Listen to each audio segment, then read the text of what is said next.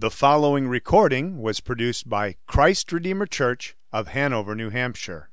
You may find more information on the church and its various resources on the web at www.christredeemerchurch.org. This is Galatians chapter 5, verses 13 through 26. For you were called to freedom, brothers. Only do not use your freedom as an opportunity for the flesh, but through love serve one another. For the whole law is fulfilled in one word: you shall love your neighbor as yourself. But if you bite and devour one another, watch out that you are not consumed by one another. But I say, walk by the Spirit, and you will not gratify the desires of the flesh. For the desires of the flesh are against the Spirit, and the desires of the Spirit are against the flesh, for these are opposed to each other, to keep you from doing the things you want to do. But if you were led by the Spirit, you are not under the law. Now the works of the flesh are evident: sexual immorality, impurity, sensuality, idolatry, sorcery, enmity, strife, jealousy, fits of anger, rivalries, dissensions, divisions, envy, drunkenness, orgies, and things like these. I warn you, as I warned you before, that those who do such things will not inherit the kingdom of God. But the fruit of the Spirit is love, joy, peace, patience, kindness, goodness, faithfulness, gentleness, self-control. Against such things there is no law. And those who belong to Christ Jesus have crucified the flesh with its passions and desires. If we live by the Spirit, let us also keep in step with the Spirit. Let us not become conceited, provoking one another, envying one another. And this ends the reading of God's Word. Well, good morning. It's good to be back with you all. Like Doug said, my name's Abram McCorders, and I was here a couple weeks ago, and the touchy thing that Doug was talking about was that people keep mentioning accomplishments that happened 6-7 years ago, and I didn't get mad at Doug. I got mad at myself, because it's like I got to do something cool every now and then, and I won't say I promised, but I did say from the pulpit I'd do something exciting, and I didn't know that Doug was going to ask me to be back in 2 weeks. Like, I thought I had months to accomplish something exciting. Nothing happened. So I'm sorry that I failed you. But it's great to be back with you all this morning. If you've been here for any amount of time, we're still working our way as a church through the book of Galatians. And if you've been here through the series, we've really been trying to unpack the message of the gospel that Paul is trying to get the Galatian church to return to. And there are so many things as I've been reading through Galatians and studying through it, preaching through it, trying to memorize it. There's so many things that I appreciate about how Paul lays the gospel out. I love how he tells his testimony about how he personally has been transformed by the gospel. By being a man who formerly was persecuting the church to going to being a man who, as people hear about his faith, he says that people are praising God on account of him. The way he talks about the dramatic confrontations with the false teachers and the people who were brought in to spy out his freedom in Christ, or the ways that he confronts Peter himself, the great apostle Peter. The ways that he talks about what Jesus has done for him, about how he has loved him and given himself up for him. How Paul has unpacked some of these Old Testament scriptures. It's been really helpful for me to think through and read through the story of Abraham again through the lens of what Paul has been talking about in Galatians chapter 4, and also using relevant illustrations of heirship and sonship and things of that nature. Paul is such a good, skillful writer in the ways that he lays out the gospel. And there's so much to appreciate in the first 4 chapters that it can be easy to hang out there and begin to characterize the gospel as just a worldview to intellectually know and understand. But as we move into these last couple chapters of Galatians, Paul begins to unpack how the gospel informs not just what we know, not just what we believe in our hearts, but what we do and how we do it. And I'll admit, I think this is a part of the Bible that makes a lot of people uncomfortable, especially in our day and age. I mean, did you read through the list? Did you linger on the list? Did you see yourself in the list, right? For some people, as we read through portions of scripture like this, and there are many, Paul puts out other lists in Romans and in Ephesians and things of that nature. For some people, as we read through portions of scripture like this, it can remind them of the judgment passed on them because of the ways they didn't fit the picture of Christianity others wanted them to. Or for some people like me, it can be a sound of God's disapproval as they look at the list of ongoing struggles of sin. And for some of us, especially as, again, we've been preaching through this book, especially as we begin to grasp this understanding of salvation by grace alone, through faith alone, on account of Christ alone, it can feel counterproductive to then begin to talk about the importance of the way that we live. But as we move to the practical implications of the gospel, we can't understand this section apart from the first 4 chapters because the gospel itself is holistic. I mean, it feels highly counterintuitive, but the same man who said we can do nothing to earn the salvation that we have been given in Christ is also going to say in these verses and in others that our faith in Jesus makes everything that we do matter. Again, he's going to say nothing matters when it comes to salvation except God giving it to you as a gift. And yet, as you believe in Christ, everything that you do matters. Now, how is that? How are those two things that are seemingly opposed to one another, how are they held together? Well, it's again because the gospel is holistic. The gospel is not just information, and it's not just reformation, but the gospel is transformation. Again, the gospel is not just information. It's not just something we intellectually assent to. And it's not just reformation, something we try to physically live into. The gospel is transformation. It's something that rearranges and reshapes every part of our being. And Paul has been framing that kind of transformation in terms of freedom. So look at verse 13. He says, "For you are called to freedom, brothers." And I think this is such an appropriate metaphor or analogy because living into true freedom takes real transformation, doesn't it? I mean, once you've been freed from something, it rearranges and reshapes every part of our being. And sometimes it can be hard for us to understand because we feel so far removed from the physical experience of slavery. But even just think about the independence that we gain as we grow older. We start from being children who have no independence. We just have total dependence on our parents to keep us alive, right? But as we grow older, we're slowly given more freedom, more responsibilities, and eventually there comes a time, at least for my parents, where they say, you have so much freedom that we're going to remodel our house that you can never live here again. You can only stay for a couple of days, right? That's the kind of freedom that they're trying to give us. And think again about that independence as we grow older. It's not just enough as we grow to believe in our minds that we have more independence, right? It's not just enough for us to know our new bedtimes or to know what kind of meals we like to make or to know that we can go do these things out in the world.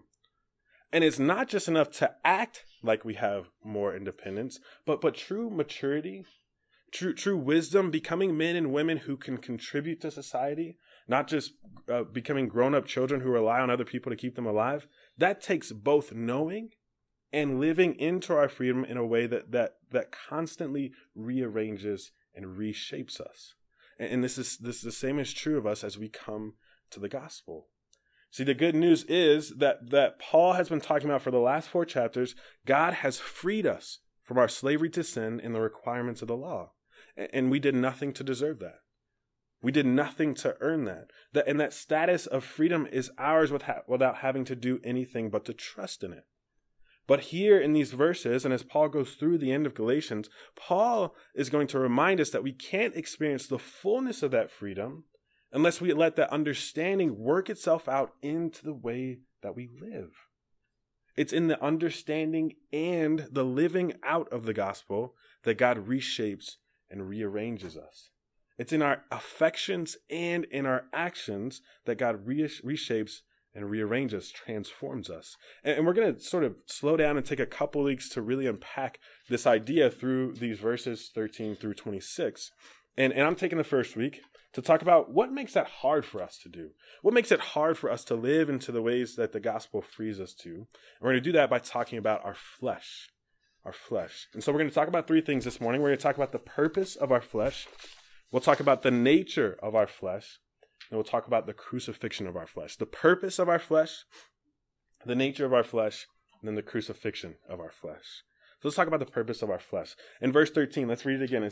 Paul says, "For you are called to freedom, brothers. Only do not use your freedom as an opportunity for the flesh, but through love serve one another." I mean, notice that he starts right away with a warning. And that warning is against us using our gospel freedom as an opportunity for the flesh. Now, what does he mean by that? What's he giving us in this warning? Well, I think we have to understand a couple of key concepts here. First, we have to understand what Paul's talking about when he says flesh. And here, in this sense, as he's using it in this idea, flesh just means our physical bodies. It means our hands and our feet, our elbows and toes, our mouth and our ears. It's the thing that we use to move around the world with. It's our physical nature. That's what he means by flesh. And what does he mean by the word opportunity? Well, every time this Greek word is used, it's used as a time to take advantage of something. And so you'll see in other parts of Scripture, sin seizes an opportunity to bring death through the commandment. False teachers seize opportunities to boast about themselves. And Paul tries to give believers an opportunity to boast in Jesus Christ, to refute those false teachers. That's this Greek word opportunity that's being used here. It's not just like a passive opportunity, like something may happen if the opportunity arises. It's an opportunity in the sense that you want something to happen. And you're just looking for the moment that you can take advantage of to make that thing happen. And so understanding these two things, we'll take a step back and sort of understand this warning that Paul is giving the Galatian church, and Paul is giving us as we come into our relationship with the gospel. Paul is telling the Galatian church, you have been called to freedom, but do not use the freedom that God has given you to make your bodies things that jump at the chance to serve themselves. Again, you have been called to freedom, but do not use that freedom that God has given you to make your bodies things that jump at the chance to serve themselves. Now, why might Paul have to warn them against that? And why might we still need that warning today? Well, think about the ways that the people in this church were previously using their bodies. Previously, they were believing in a gospel that told them that they had to meet the righteous requirements of the law in their bodies. So they had to participate in things like sacrifices. They had to participate in certain feast days. They had to participate in the act of circumcision. So they had to be certain places, do certain things, and alter their bodies so that they can gain and maintain God's favor. And don't we still have that same kind of message in our society, right? I mean, what does it mean to be a worthwhile person in our culture? Well, there's a certain height and a weight attached to it, isn't there? There's a type of school and places of the country you have to be from. There's different jobs and hobbies that people say you have to participate in. There's even an accent and a kind of language that you have to be able to speak. We still, just like the Galatian church, are constantly using our bodies to try to justify ourselves. But if you've been listening along in Galatians, Paul says that the gospel frees us from having to do that. It frees us from having to use our bodies to justify ourselves because Jesus has justified us in his body on the cross. And so it's our faith that saves us, not what we do with our flesh. And can we just take a moment to pause and say, praise God. Praise God, because that is such a weight lifted. It means that no matter how tall or short you are, no matter what the number on the scale says, we have freedom in Christ. God extends to us the grace of his Son. It means that if you finish school, or if you didn't finish school, if you have an elementary education, or if you have a PhD, God is seeking to give you the knowledge of the love of his Son. It means that no matter what job you work, or even if you work a job at all, if you have a strange accent or speak many languages or no languages, God has given you his Son, Jesus Christ, to atone for your sins and to bring you into relationship with you. No matter what this flesh looks like, your physical body looks like, he has come and made a way for you to be in relationship with him. We do not have to justify ourselves in our flesh, in our bodies. Now, if that's true, we have to ask ourselves, I think like the Galatian church was asking itself, And like the New Testament church was asking itself, well, now that we no longer have to meet the righteous requirements of the law in our flesh, what becomes of our relationship with it? What becomes of our relationship with our body? And Paul answers that by saying our relationship with our bodies, what we are to do with our bodies is to do what they were created to do, which is to love and to serve one another. That's the purpose of our flesh. That's the purpose of our hands and our feet, our eyes and our ears, our elbows and our toes, is to use these things to love and to serve one another. Our bodies were not created to be instruments of self-justification, nor were they created to be instruments of self-serving. They were created to be instruments of the Spirit to display God's likeness and image through loving service. That's what they were created for, and that's what we've been redeemed to do. And this is true on so many levels. This is true even in the physical makeup of our bodies, even at the microscopic level. I mean, listen to how medical professionals explain the difference between cancer cells and regular cells. One description says this: normal cells divide only when they receive a set of appropriate signals, whereas cancer cells divide themselves despite the absence of those signals, and they are resistant to the signals telling them to self-destruct.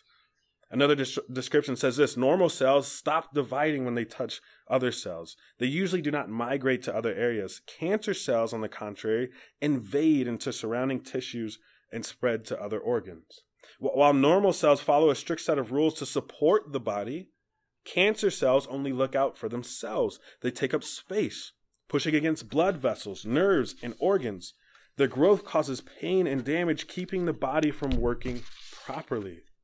Lastly, another description says this: cancer cells are creating all sorts of destruction. They're genetically related to normal cells, but they figure out ways to put up a force field around themselves or put a marker on their surface that signals to the immune system, hey, I'm like you, don't attack me, so that it can continue to attack the body. I mean, down to the physical makeup of who you are. At the microscopic level, every part of who you are, how you've been knit together and woven together is in your body is to love and to serve itself. For the cells in your body to love and to serve one another so that you might be a healthy system. The multiplication of our cells and the growth of our physical beings is only good if through the healthy function of service. And when our physical body stops doing that and decides to take and devour instead of love, we call that cancer, and we begin to experience death.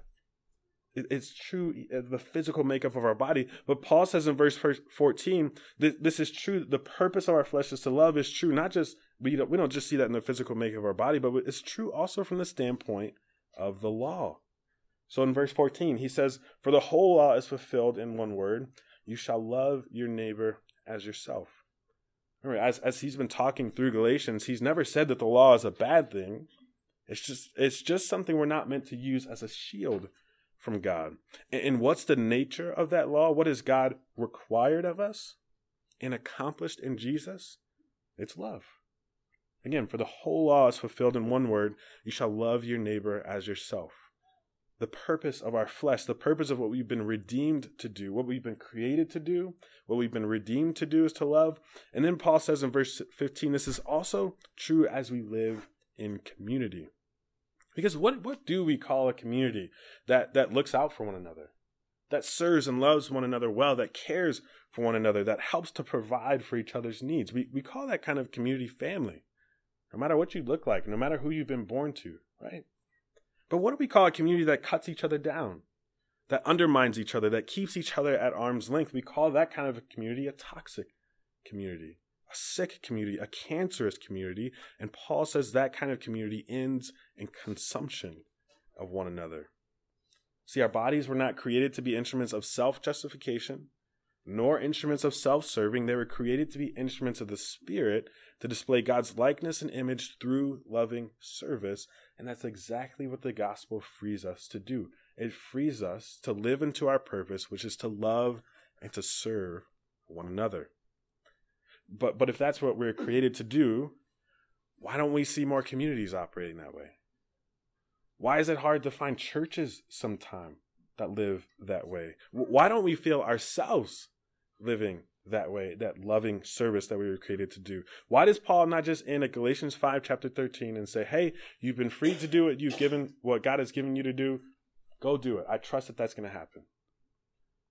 Well, it's because we don't just need to know the purpose of our flesh. We have to know the nature of our flesh as well. Brings me to my second point, the nature of our flesh. See, though our flesh was made for loving service, it does not naturally live into that purpose. Again, though our flesh was made, it was created, crafted, and redeemed for loving service, it does not naturally live into that purpose. Though our hands and feet and mouth and ears and elbows and toes were meant to serve and love, they do not naturally do that on their own because of the reality of sin. And I think cancer is such an appropriate metaphor because just like cancer, sin is rebellion against our original purpose. Just like cancer, sin creates all sorts of destruction. It looks out only for itself. As it grows, it causes pain, and it doesn't know when to stop. It just keeps invading different areas of our lives. That rebellion of sin starts just like cancer at the most core and fundamental level, and then it grows with no intention of stopping until it consumes everything it can. And I'm not just sort of trying to paint a picture of sin that's not accurate. You look at the text. Look at verse 16. Paul says, I say, walk by the Spirit, and you will not gratify the desires of the flesh. For the desires of the flesh are against the Spirit, and the desires of the Spirit are against the flesh, for these are opposed to each other to keep you from doing the things that you want to do. Do you hear the rebellion in that text? Do you hear what we are made for on one side by the Spirit and what we naturally do on the other? And do you hear how the two are naturally or are opposed to one another? It's because of sin. It's because sin starts just like cancer at the most core and fundamental level and grows with no intention of stopping until it consumes everything it can. And again, it starts at the core and fundamental level. It starts at our desires, meaning that long before we do something that's counter to how we were made, we begin to set our hearts on things counter to how we were made. And I may be alone in this, right? But I certainly see this at play in my own life, right? I'll tell on myself for a little bit. Sometimes, if I listen to my flesh, sometimes if I listen to my hands long enough, they'll tell me more about the people that I want to slap more than the people that I want to embrace. If I just listen long enough, right? If I listen to my mouth long enough, right? It'll tell me more about the people that I want to gossip about and slander more than the people that I want to encourage. Or if I listen to my eyes long enough, they'll tell me about the images and websites they want to linger on rather than the vulnerable and cast out people they want to pursue. Or if I listen to my feet long enough, they'll tell me about the places they want to go to get away with things rather than the places they want to gather with God's people. And that's just me. I know I'm at New London and I'm learning and I'm growing from you all and I want to be like you all, but that's just me. This happens at the most core and fundamental level of our desires. Each day there is a war inside of me with my purpose on one side, my natural inclinations on the other side, and I have to decide each day which one I want to live into because the cancer of sin causes me to desire rebellion, the opposite. And now I may not act on each of these desires, but they've been there for a long time and they're faithful to show up each day. Long before we do something that's counter to how we were made, we set our hearts on things counter to how we were made, because sin affects us at the core and fundamental level of our desires. But that sin, those desires left unchecked, grow and they begin to affect our actions too. Paul keeps going. He says in verse 19, now the works of the flesh, not just the desires of the flesh, the works of the flesh are evident: sexual immorality, impurity, sensuality, idolatry, sorcery, enmity, strife, jealousy, fits of anger, rivalries, dissensions, divisions, envy, drunkenness, orgies, and things like these. Now we can group this list that Paul makes into three. We can group this list that Paul makes into three loose categories. He says not only does sin affect our desires, it affects our actions, and we can talk about it in three sort of different buckets. We can talk about this in terms of sexual sins, spiritual sins, and strife. And so in the area of sexual sins, he puts sexual immorality, which is just sexual activity outside of God's appointed context of marriage. He puts impurity, which are acts that defile our minds, bodies, and souls. And he puts sensuality, which is a lack of self-restraint and a giving over of ourselves to what simply pleases the senses, no matter its acceptability. In the spiritual sin bucket, he puts idolatry, taking good things and making them ultimate things to be worshipped. He puts sorcery, which is attempting to control or manipulate our surroundings, often through the use of magic. And in the sense of this word, actually is where we get this idea of abusing drugs, right? So maybe some of you dabble in magic. I'm assuming maybe not, right? But there is a sense in which we do still try to control and manipulate our surroundings by the things that we consume and put inside of us, right? That's why people abuse drugs, because there's a sense in which if I take this, I can control the way that I feel. I can control the way that I experience the world. I can control the way that the world experiences me. That's what the sense of sorcery that Paul is talking about. And then that last category of strife, these are some pretty straightforward ones. Enmity, which is hatred and hostility towards other. Strife, which is this constant engagement of arguing and quarreling. Jealousy, which is a coveting what other people have.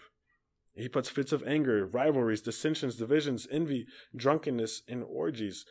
And notice Paul says this list could be longer. In the end, he says, in things like these, which means that just as much as he's trying to draw our attention to specific actions, he's trying to give us a picture of the nature of our flesh. Left to our own devices in the cancer of sin, we are consumers. I mean, look at that list. Look at the list again in verses 19 through 21. Which of these things that Paul lays out is used to serve someone else in love? Not sexual immorality, not impurity, not idolatry, not fits of anger. None of these things on this list are meant to serve someone else in love. All of them contribute to the consumption of something for our own sake. This is not an arbitrary and outdated list. This is a picture of the nature of our flesh, infected by sin, which consumes and devours whatever it can and as much as it can. And here's why this is such an important thing for us to know and to understand. Here's why it's important for us to talk about sin, to talk about these things, and to talk about the nature of our flesh from the most microscopic level of our desires even through to some of these big and major actions. It's because it's not to make us feel bad. It's not so that we sit in here and we condemn ourselves or we condemn each other and go, hey, I see somebody on this list. No, it's important for us to understand because Paul says that if left unchecked, our sin can infect us to the point that we become willing to forfeit the gift of the inheritance of God's kingdom for the chance to consume just a little more. Go back to verse 21. He ends the list and then he says, I warn you, as I warned you before, that those who do such things will not inherit the kingdom of God. This is the danger of our sin. This is the danger of giving ourselves over to the consumption that our flesh naturally is inclined to.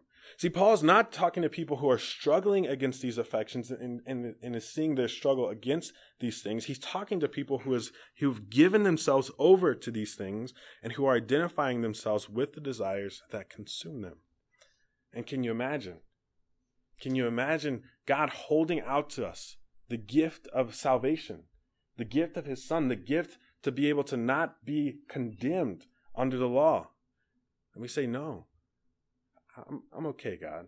I want to be able to sleep with whoever I want to sleep with.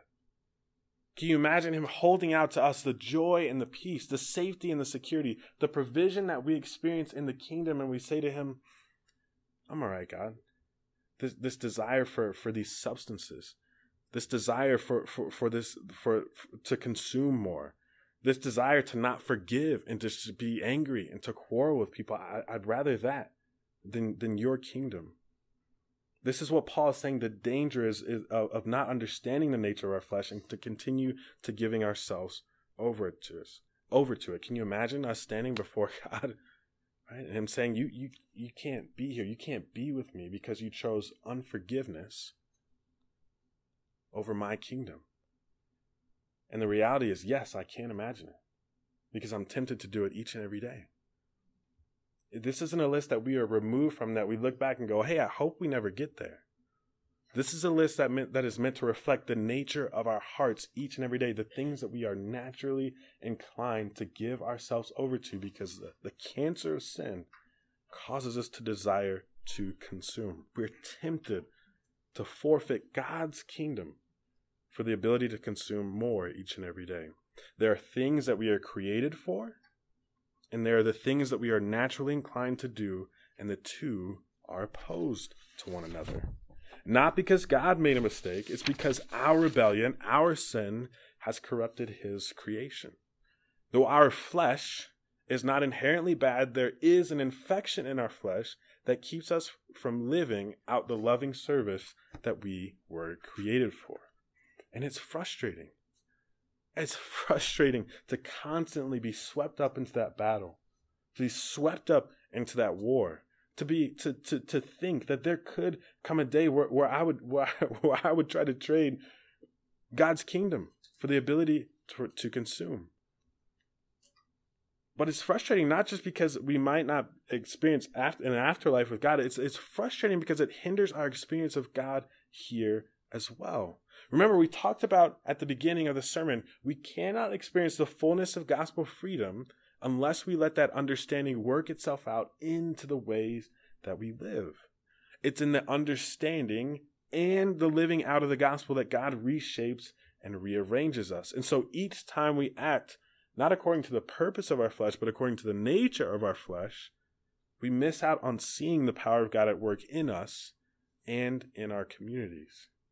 So if we have this purpose, but we have this nature that's opposed that keeps us from living that out and missing out on seeing God at work, this gospel freedom really at work in us, how do we fight that?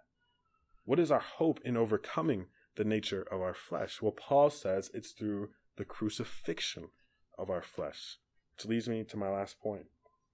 Again, next week, Doug is going to get into the nature of the Spirit and unpacking the fruits of the Spirit. But notice what Paul says after he lays out the fruits of the Spirit in verse 24.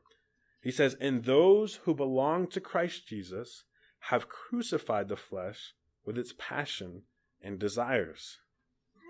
This is the hope that Paul holds out for those of us who feel this war each and every day. And in some ways, this is so much harder than how our culture tells us to fight against the nature of our flesh. But it's so much more hopeful. It's so much harder than what our culture holds out to us as a solution, but it's so much more hopeful. And why is it harder? Well, because I think what our culture usually says, and you can even hear a version of it in the church, what we usually say is when we feel the desire to consume in unhealthy ways, we just suppress it. We find ways to suppress it. And so I can remember as a young kid in church and talking to my friends about these things. You dealing with lust? Go for a run. Go do some push-ups. Go find a healthy outlet. Do you know how many midnight runs I went on? Came back and couldn't go to sleep. Do you know how many push-ups I was doing in my room, trying not to hear people, trying not to let people hear me breathing hard, and it never sort of took those things away. Or how about if you're dealing with anger, just remove yourself from the situation. Well, what if I'm angry at my family? What if I'm angry at my siblings? What if I'm angry with my parents? I can't run away, right?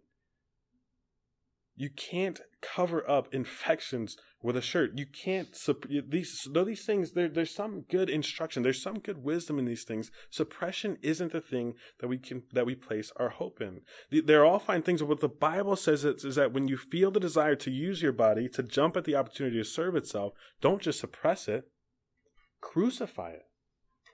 Crucify it. And what is crucifixion? Crucifixion is death. It's so much harder than suppression. Crucifixion is a slow and painful and public death. Again, a slow, a painful, and a public death. But it's appropriate to the kind of problem we're dealing with. Again, if you have an infection, you don't just put a shirt over it and hope that it goes away.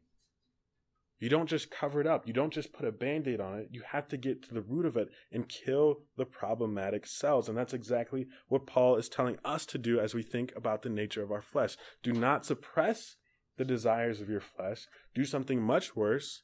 Give them a slow and a painful and a public death. You heal a cancerous infection by killing the cells, not just covering them up. It feels like death. It feels like death to fight against the desires that consume us. And can I just, again, continue to confess publicly? I'm 28 years old, still single, not even in a relationship. And you're telling me I have to wait until marriage? And anything outside of that is sexual immorality? That feels like death each and every day. And then thinking about marriage when I get there, it's got to be about us and not about me. So I have to kill my flesh now, but then marriage is not an opportunity for me to start serving my flesh. It's just another opportunity for me to kill it a little bit more. That's death, right? Or think about idolatry. You may not have to live for a God who operates on his own time, in his own ways, according to his own wisdom, rather than living for something that I can manipulate and can control right now. That's death. Especially when I'm hurting. Especially when I'm in need. Especially when I can't see the future and I have to wait on a God who says he loves me. But the experience of that can sometimes feel a little fuzzy. Whereas I can run to a substance. Or I can run to a person. Or I can run to a job right now and know what I can get out of it. Or you mean I have to forgive people who hurt me constantly? That feels like death. Not just separate myself from them, not just delete their numbers and block them, but to forgive them? You mean I don't have to just tolerate my enemies or separate myself from them? I have to love my enemies? That feels like death. And yet, that is what Paul says. That's how we fight against the nature of our flesh. We don't just suppress it, we crucify it. It's much harder than the things that our culture, our society, and even our hearts hold out to us. But it's so much more hopeful. And why is it so much more hopeful? Because the crucifixion that Paul is talking about is something that's been done for us and given to us. Notice what he says again in verse 24. He says, "And those who belong to Christ Jesus have crucified the flesh with its passion and desires." Again, those who belong to Christ Jesus have crucified the flesh with its passions and desires. This crucifixion of our flesh, this slow and painful and public death happens by belonging to Jesus Christ. And so this is not just another form of trying to fulfill God's requirement in our flesh. Paul is not just trying to move us from one mode of self-justification to another. He's not just trying to say, hey, go engage in all these hard things and God will see that and accept you. No, he's saying belong to Christ Jesus, in the crucifixion that he experienced has been accomplished and given to you. Accomplished meaning that we fight knowing that our end is victory. Because of Christ's death on the cross, we know that the crucifixion, the death of our flesh is certain. And so though we may feel the struggle of it, our flesh is fighting from a place of defeat, and we fight from a place of victory. And his crucifixion has been given to us. It's been given to us, and so we experience the crucifixion of our flesh as we belong to Christ. Again, it's not another form of self-justification. It's a form of our union. It's a form of us living in relationship and in step with God. And it may feel like death to your body, but to your soul, it will feel like life. It may feel like he's taking some things away from you, but he's giving you back the capacity to love and be loved by other people. You may not get the instant gratification you seek as you crucify your flesh, but you will reap the fruit of the Spirit that gratifies for an eternity. That's the promise for all those who belong to Jesus Christ. Because of what Jesus has done for us, we no longer have to meet the righteous requirements of the law in our flesh.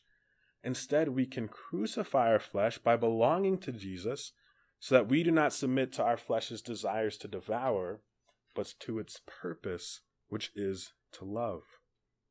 And if you need that kind of love, Christ extends it to you this morning. And again, the ways that we live into that, the way that we come to him is by faith. No matter what our flesh looks like right now, no matter how mangled it looks like by sin, Christ died for you so that you might know and experience his love now. And if you do know that love this morning, if you are a Christian and you're experiencing that, even as you struggle and against sin, he calls you to extend that love to other people. This is not simply just how we make God happy. This is how the joy of the Lord transforms us, rearranges and reshapes us from the inside out. Let's pray. Heavenly Father, we thank you for your word, and we thank you for the instruction and warning that we find in it. But we thank you for the purpose of those instructions and warning, which is to live into the gift of life that you have given us. Lord, I confess here, along with my brothers and sisters, Lord, that I struggle in my fight with sin. I constantly find myself giving myself over to the nature of my flesh, which is opposed to you and your spirit. And yet you tell me that those who are in Christ Jesus, there's no condemnation. That the way forward in this fight is not through our earning it, not through simply just our effort, but it's through our fixing our eyes on you, through belonging to you, uniting ourselves with you, and allowing you to give us the crucifixion of our flesh that you have accomplished on the cross. Lord, I pray that you'd help us to understand these things, but to live into them so that we might be transformed. And we ask this in Jesus' name. Amen.